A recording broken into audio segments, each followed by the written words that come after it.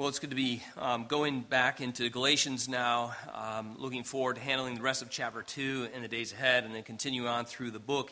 We have arrived at a passage that is probably one of the most familiar out of Galatians to us in our reading or in a gospel presentation to us at some point in our life's history, or special verses that we have indeed memorized. But also along with these texts, there is no small amount of controversy regarding the issues of justification and the central question of the immaterial righteousness.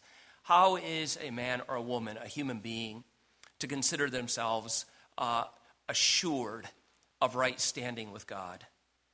Of course, if we consider church history, that question is of no small controversy throughout the history of the church, and it remains such.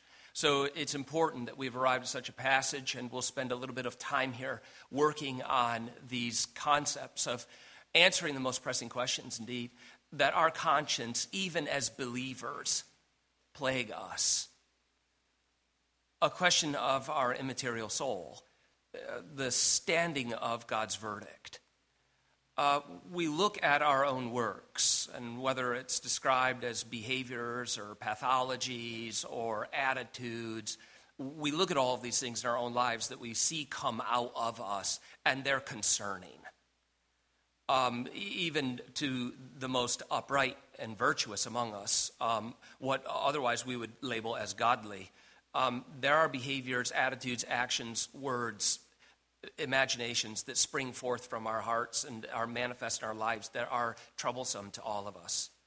That then, if not fed by the Word of God and combated through the Word of God and the administration of the sacraments, whereby we are aided in the fight against sin and its sense of self-destruction, we grow nearly despondent or depressed, considering this question: am I saved? How do I know that I am? Where is the assurance? The question that then continues along those same lines is, where do I look for assurance? And then the examination is kind of like a feedback loop. You look to self again to kind of find some ground for assurance. And then you feedback loop to, that can't be right. I must be saved. You swoop back to that same feedback loop, and then you're like, wait, what about my fruits? And then you swoop back to, well, maybe not. There's not a lot of fruit there. Sweep back to, let me re-examine for some fruit. Wait, that's not the ground. Wait, and we lose our way. These are important texts for us to ground ourselves in the thought of what it means to be indeed a Christian. Where does our confidence lie? Just a little note for you as we jump into the text of verse 15, where Paul then kind of, in your English text, there's a break there. There's probably like a double or a triple space mark that jumps down to verse 15, beginning in chapter 2. And that's across most English texts. The idea of the breaks, and we've been out of Galatians for 2 or 3 weeks now, but you recall we were discussing Peter's withdrawal from the Gentiles. That's the text that began in verse 11 that we looked at a few weeks ago. And now you see this double or triple space down to verse 15. What's going on? I just want to be clear. The break in the English text indicates what most believe to be Paul now speaking more broadly or more generally, rather than directly addressing Peter still in the continuation of his confrontation in verse 11. In other words, look at the text with me just briefly. Verse 11, Paul uses an expression or an illustration or an example of his standing for the gospel. He says, but when Cephas came to Antioch, that is, Peter came to Antioch, he gives us this example. I opposed him to his face. Now we jump in, and he goes through the analogy of Peter's wrongful actions. Now we jump into verse 15, where Paul is going to begin to speak more broadly. So just, we understand, he's not still somewhat stripping Peter down publicly in the text that we're in this morning. What was Peter's problem in the first place? Well, again, Peter's mistake, it's been a few weeks, but I want to remind you, because it's no small mistake. Peter's mistake was to withdraw from his Gentile brothers and sisters in the presence of Jewish visitors. What happened when they arrived, Peter, as you recall, I made an illustration in my own mind of picking up his lunch tray and moving tables. When Paul witnessed this behavior taking place in Peter, he saw it, as Paul witnessed this behavior, he saw it as disastrous to the cause of the gospel. And again, we might think, well, that seems extreme. To simply move tables or to get up from this group and join this group because another group arrived. Maybe there's some other condition or force at play. Paul witnessed it, and to him it was an immediate disaster that Peter got up and moved. It was not a small thing at all. In fact, if you look at the text just briefly, you'll notice what he says about his conduct. Verse 14. But when I saw that their conduct, and that's the other piece, as we recall, the hypocrisy of how our own sin affects those around us. Barnabas was drawn away into it. He's like, maybe I should join Peter. He follows his example. And Paul witnesses this behavior in verse 14. He speaks of the conduct. But when I saw that their conduct was not in step with the truth of the gospel, it was false conduct. It was lying. It was hypocrisy. I said to Cephas before everybody, if you, though a Jew, live like a Gentile and not like a Jew, how can you then force the Gentiles to live like Jews? Again, how is his conduct not in stride with the truth of the gospel? How so? Well, his actions, by his actions, Peter is communicating the grace of God in Christ is not enough. It's not enough. We're sitting here at the table, and I receive you and you receive me based upon our shared confession of faith that rests in Christ alone. That's what we're eating over. That's what we're communing together over. And I get up as soon as a third party walks in and is like, they might hear that. I'm going to move over here and sit at the approved table. To those left sitting there, how are they doing the math? They're thinking, wait a minute. I thought we were your brothers in union through a shared deposit of faith that rests in Christ alone. Is there a class distinction between us and between us and the Lord? And Paul is saying that is anti-gospel. His actions suggested to those at the table, and it affirmed perhaps the suspicions of those who arrived, that certain actions must be taken. Lawful observances need to be obeyed in order to be truly Christian.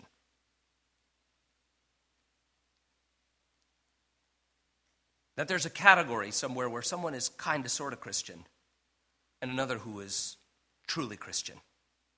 Maybe one who is externally associated with the church merely by saying something, but the rest of us, the insiders, are truly united to the church by our doing.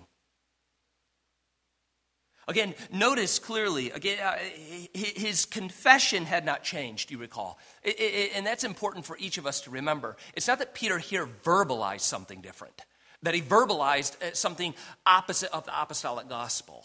He didn't stand up and give a sermon to those at the table, that they all had it wrong. But due to his fear of men, the burden that we all bear, his behavior had changed. And what of his behavior? Paul sees it as undermining the integrity of his own confession. It's one of those things that your parents tell you, maybe coaches tell you. Those who are older and mentoring in your life have told you for years.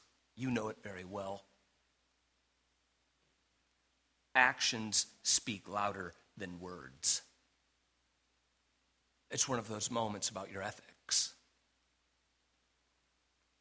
That performance, that doing, that living does testify to some degree of the integrity of what you profess or confess with your mouth. Those two things cannot be wholly separated out. That the ethics that you live with, it calls into question, what is the role of works in the Christian experience? Is it for justification? Do we work? Do we strive in order to be received? If we say no, then we have to ask another question, then what of the role of works in the Christian experience? What of our fruits? What are they for? To what end or for what purpose? If we don't look to them for our assurance, what do we look to them for? What do we find here in Galatians to remind us about the role of works? They're to be seen by others, to glorify God. Indeed, to confirm to others the integrity of our confession. We're Christian people. That's our confession. And then they see it in our actions as we live according to that confession. Fruits in the Christian experience are a blessing unto others. But they aren't the grounds for our acceptance before God. This is important that we know that. This is what Paul will address as we jump into verse 15. Paul addresses the issue, as you look at it with me just for a moment as we begin the argument of verse 15, that Paul addresses the issue of justification more broadly. And again, the issue with Peter now, kind of, if you were there in your mind, and Paul is speaking this to you, and he just told you that story, he's using that analogy, that experience that he had with Peter, and it plays a role in verse 15. But as he begins, Peter's story was like this, you could say. And now it's kind of like as Paul emerges into verse 15 and starts talking to the rest of us, that story about Peter is starting to slowly but surely kind of fade. Now it's connected. It's not total full stop and start again. But we're not now watching Paul speak to Peter. It's as if he's speaking this way, and this is what I did in this scenario. And then he turns to you and begins speaking more broadly. What does he have to share with us? Well, he addresses the issue of justification more broadly, speaking to all of us in this moment, to those at Galatia in this text as a Jewish Christian. Notice how he begins his argument. This is very important. Notice the very beginning of his argument starts with we. You notice in verse 15, I'll simply read the first statement of the text, and then we'll explore it just for a few moments together. We ourselves. So remember, he ends this story with Peter, and he turns, and then he speaks more broadly and says, we ourselves are Jews. We are Jews by birth.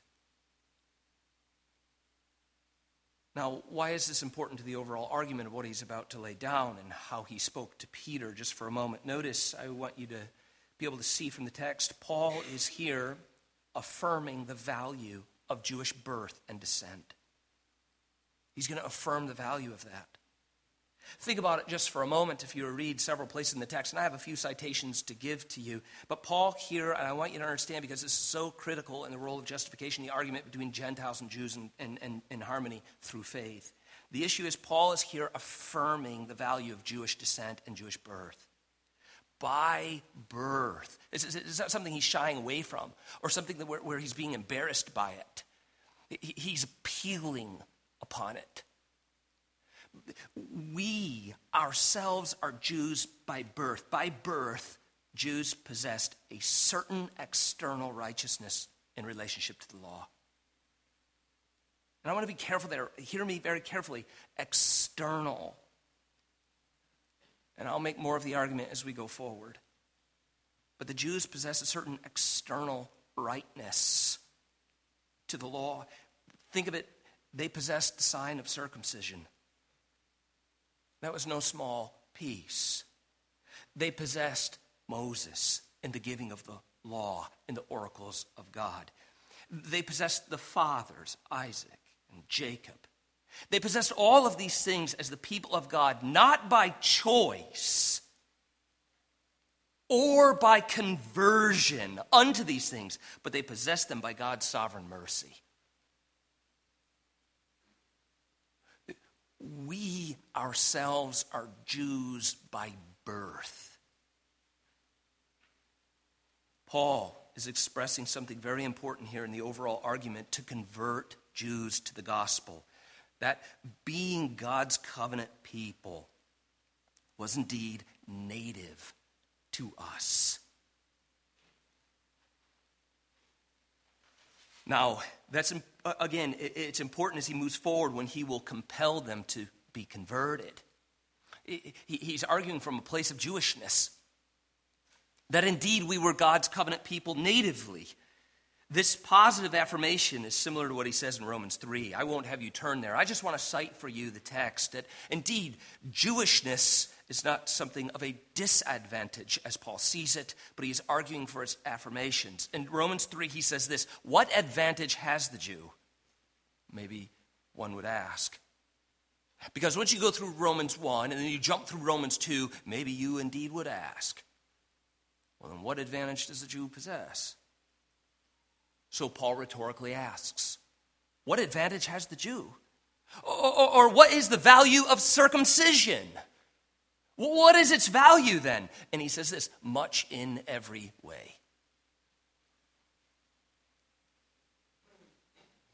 Then he continues, to begin with. Now, again, that's not the sum total, but to begin with, let me gesture in a direction.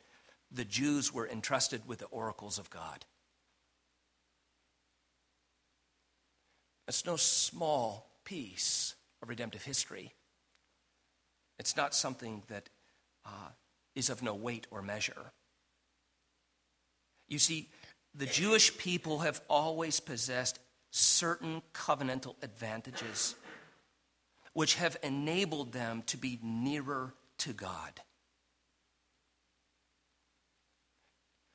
And now think of what that might ring in the argument here, in the ears of the individual hearing the argument. They're thinking, exactly. Exactly. Wait, where are your assumptions going? We belong to God, and God belongs to us. Therefore, the appeal to repent and believe, it's a non-starter. Remember, you yourself just rehearsed the history. We belong to God, and he belongs to us. Is that what Paul is affirming? You see, think of it just for a moment. God, and this is important for us as we come to the table this morning, or as you sit under the preaching of the word on Lord's Day, we would all, I hope, confess, indeed, God is known through means. He is made known to us through the preaching of the word. He is made known to us and renewed to us through the sacraments, that of baptism and his table. God is known, not in the abstract, but he is known through the appointed means, through his word, the administration of his sacraments, prayer, and discipline. And the Jews, think of it, as Paul says, they indeed possessed those means for millennia. And by those means, they had access to a knowledge of God. Then further, as you look at the text, look as he says, by comparison or by contrast. Notice what's in contrast to this privileged covenantal condition. He joins with them. We ourselves, that would be at least, if the we there would be at least Paul, for sure, and as he's speaking of it, perhaps then Peter as well, as he's considering it, as he's building off the story. We ourselves are Jews by birth, and by comparison, what that then means is we are not Gentile sinners. There's a distinction to be made, one of privilege. Now, just consider just for a moment what he means by Gentile sinners. This is not a subset of certain Gentiles more broadly. It's not like he's saying, we're not like Gentile sinners, the bad ones. He's not making a subset of Gentiles altogether. Rather, he is speaking more broadly. He is speaking of a reference to all non-Jewish individuals. Upon what terms? To say, so we ourselves are Jews by birth, and what that means, and all of the privileges that come with it. And maybe you ask, what privileges are there? Well, there's much in every way. What do you mean? To begin with, we were entrusted with the oracles of God. We are these people. And as these people, we are not those people. Which people? Gentile people. Of what type? All Gentiles. Of what condition are all Gentiles in? Sinners. In relation to what? God. How is God to be known? Through his law. We are not them.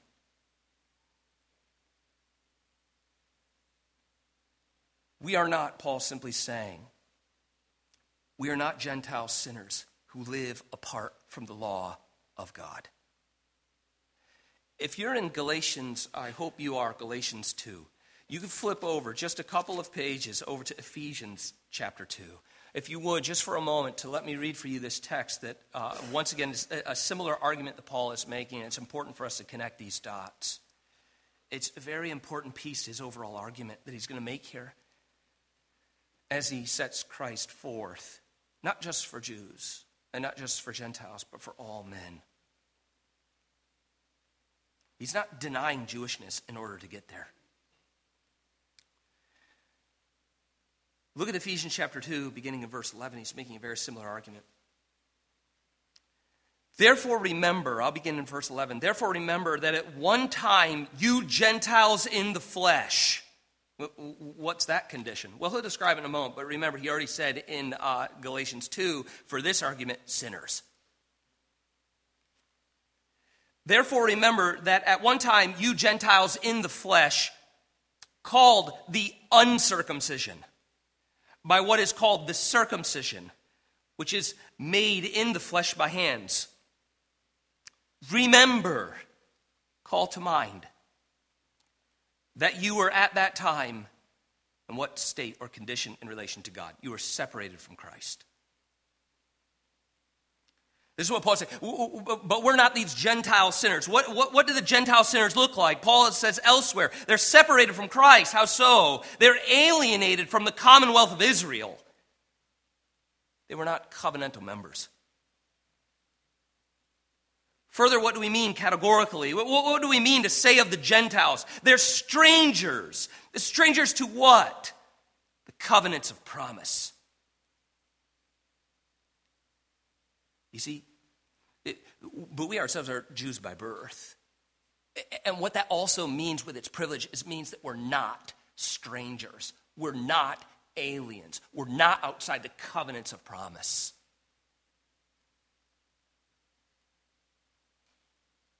He says, furthermore, they have no hope and without God in the world.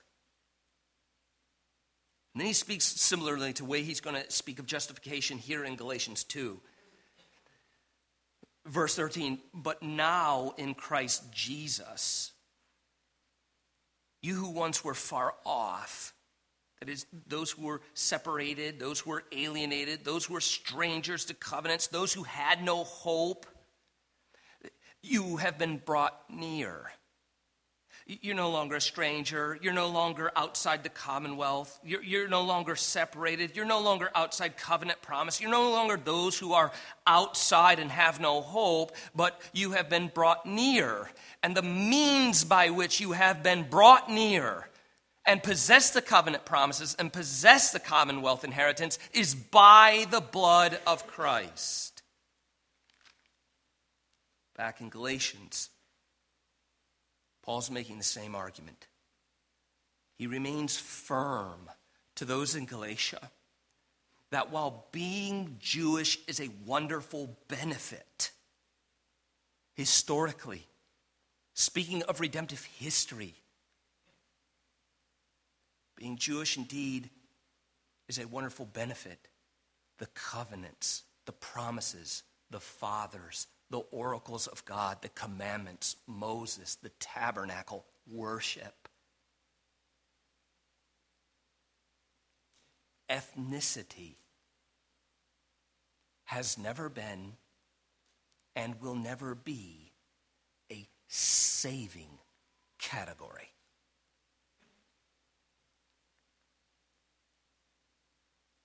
That's an important piece whether we're speaking Jew and Gentile relationships, or whether we're speaking of race categories today in the highly charged society within which we live. As Christians, how do we maneuver such space? How do we think about the proclamation of the good news in a fractured society along race and ethnocentricity or ethnic exclusions or constant rhetoric, whether it's all actually real or not?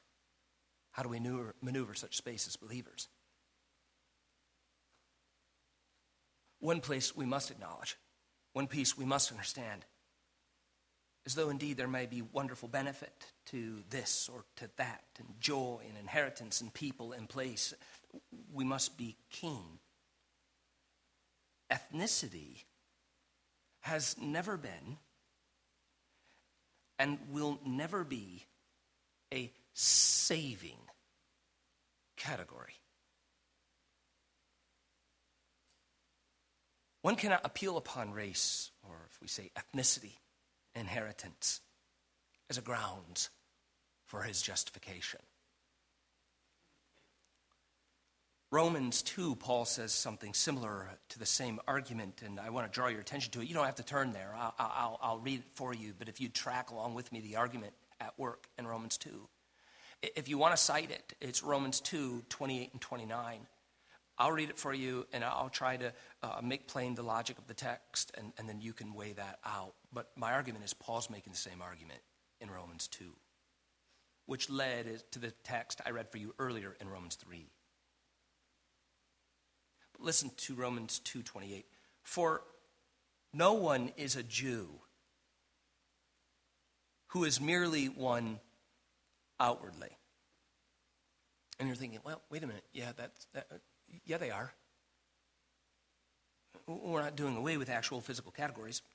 Wait, listen, Paul's saying, for no one is a Jew who is merely one outwardly. You notice the distinction there. He's creating another category. There is indeed a way to experience the fullness of Jewishness.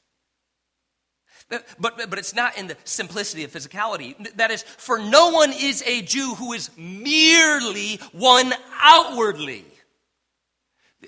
Then he argues further, nor is circumcision outward and physical. And you're like, oh, I'm pretty sure it is. I think it's very outward. I think it's very physical. Ask the man who was circumcised. He'll tell you it was physical. So you're thinking, well, how are we supposed to understand that? No, please understand, for no one is a Jew who is merely one outwardly, nor is circumcision outward and physical. Okay, then what are you getting at? But a Jew is one inwardly.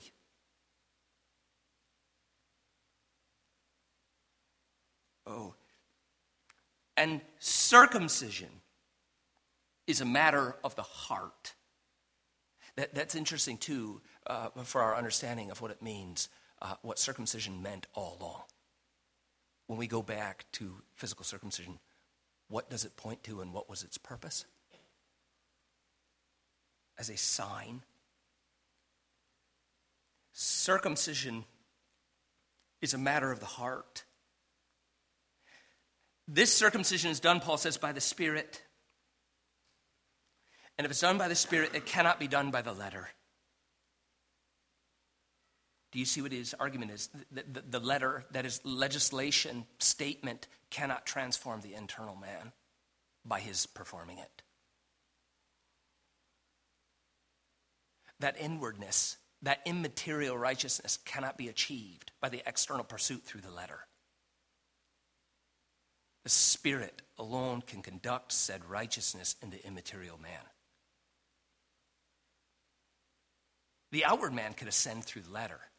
He can pursue various acts, whether it's liberal agenda, like we're all saved by recycling, or if it's over here and it's the conservative agenda, we're all saved by church attendance. However you want to go, in any radar you want to be on, there's a way for our external abilities to ascend that legislation to achieve that level of righteousness. There is a way and a means. There is a method and a sermon to be preached. There is a hill that I can point you to ascend, no matter what my agenda is with you. And Paul's saying, but in the immaterial man, it will return void in the immaterial part. And I want to conclude with you how he makes that final argument at the end of verse 29. Because for the man who has experienced the immaterial self-renewal by the Spirit, not by pursuit of the letter through the flesh, but by the Spirit through the heart, the immaterial man has been converted. He makes this statement about him. His praise, this man's praise, is not from man. That is, it's not from fellow Jews for being Jewish. His praise is not from man, but from God. His point being, God's verdict is the only verdict that matters. So high-fiving one another over ethnicity, or high-fiving one another over race, is like a return verdict. I justify you and you justify me. My praise comes from you and your praise comes from me. And Paul's saying that is of no accord in the realm of justification. The justification that matters is a praise and an announcement that comes from God, contrastly, not from a fellow human being. You see, the righteousness that each person needs is what I'm trying to get at, and then I'll conclude with you the logic of the text. The righteousness that each person needs. That is, I'm making the argument that Paul is making the argument that the righteousness that each and every one of you, each and every one of us in this room, all men and women everywhere, in a universal sense, the righteousness that each person needs to possess is a righteousness that resides within the immaterial man. You do believe that, I mean, you know this. I mean, naturalism has never satisfied the more philosophical souls in the world. And it doesn't satisfy even the least philosophical among us. Naturalism won't get you there. It just can't assuage the conscience of the immaterial, I will live on knowledge. It won't. You know you'll live on. The most ardent that say, no, I won't. I don't believe in that. I am a vapor. Poof, I'm gone. They don't believe that. You don't believe that. So the issue is, okay, let's say that naturalism is now waning because it just isn't answering the questions of the hereafter. It just can't. And then poor models of Christianity and poor exposition and a lack of helpfulness overall has hurt, and now the Christian testimony is waning of the hereafter. What verdict will we turn to find out what happens to our immaterial selves? Because the question will never go away.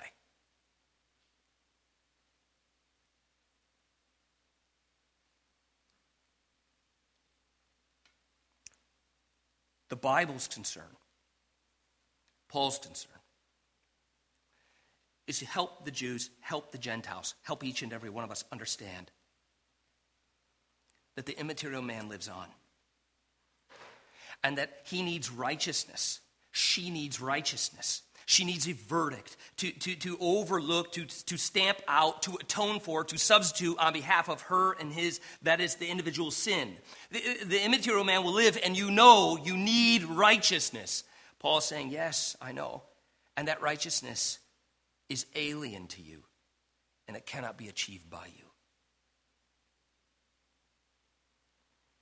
Regardless of birthright or human achievement. So what must we do? These are my last couple of moments with you. I want you to see, quite simply, a surface scratch of the logic of verse 16. And then we'll be concluded. Because he's already laid out, as I said for you, a covenantal privilege for the Jews. Indeed, he acknowledges. But you see the twist? The twist is he doesn't say you have covenantal privileges. And I get it why you would be thinking this way. And then the retort could be, well, exactly, we have our covenantal privileges, so we don't need to listen to you. But did you see the twist? He said, no. We are Jews by birth. In other words, Paul's testimony being here in verse 16, as a fellow Jew, I needed to be justified, though possessing covenantal privilege. I needed internal righteousness. Just as the Gentiles do. Just as you do. Follow with me the conclusion of our time through the logic of the text. Notice very carefully. With three questions, we can look at the text just briefly for our last moment. Verse 16. Notice what he says. Yet, so look at it, says, we ourselves are Jews by birth. And they're like, yes, okay, so you get it. And in verse 16, he says, yet. No, don't say yet. We're Jews by birth. No, we are. Yes, we ourselves are Jews by birth. Yet, we know something. We know something other than just our Jewishness. We know something of the immaterial self. So the question is this: we are Jews, Paul says, yet what have we done? The answer is verse 16. We have believed in Christ Jesus. Look at the argument. Just skip down a couple of statements. We ourselves are Jews by birth, yet we know that something is waning. So, drop down a couple of phrases. We also have believed in Christ Jesus. The question that would naturally be asked by anyone would say, but for what purpose, Paul says, did we, that is Jews, believe in him? For what purpose? Paul says in verse 16, in order that we may be justified by faith in Christ. But you ask finally, why have you pursued Christ through faith apart from works? Why? The answer is because we, fellow Jews, know that not only no Jewish individual, but no individual at all is justified by the works of the law, but is only justified through faith that terminates on Christ. Let me read the text in conclusion, and you can see how he weaves his argument. Verse 15 and 16. We ourselves are Jews by birth. And contrastly, we're not Gentile sinners. Yet we know that a person is not justified by works of the law. Then how? Through faith in Jesus Christ. So what have you done as a Jewish individual even, with covenantal privilege? Knowing this, what have you done? We have believed in Christ Jesus. For what purpose have you believed? In order to be justified by the empty vessel of faith. Faith in what? In Christ. In contrast to what? Works of the law.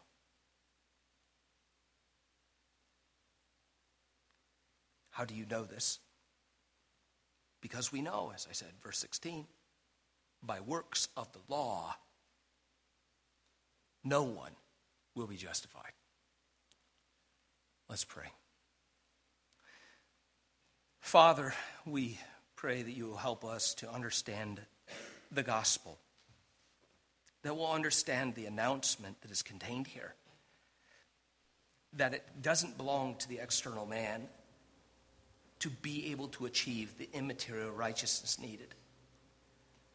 No matter our birthright, no matter our mind, no matter our contributions to society, no matter our weaknesses, no matter our strengths, all things considered, our external man cannot achieve. So God, help us to know that. And for those of us that know it in the sense of we've belonged to you and to the church for a season, quite a long season of time, help us to remember it again. It is given over to us to deny it regularly in our behavior. Help us to remember it. Help us to look upon our fellow brothers and sisters with the right humble mindset, that no one here gained it. How could we boast over what we've received? So Lord, bring harmony in the gospel. Thank you for such a witness of harmony through this table that we are about to receive of. In Christ Jesus' name I pray, amen.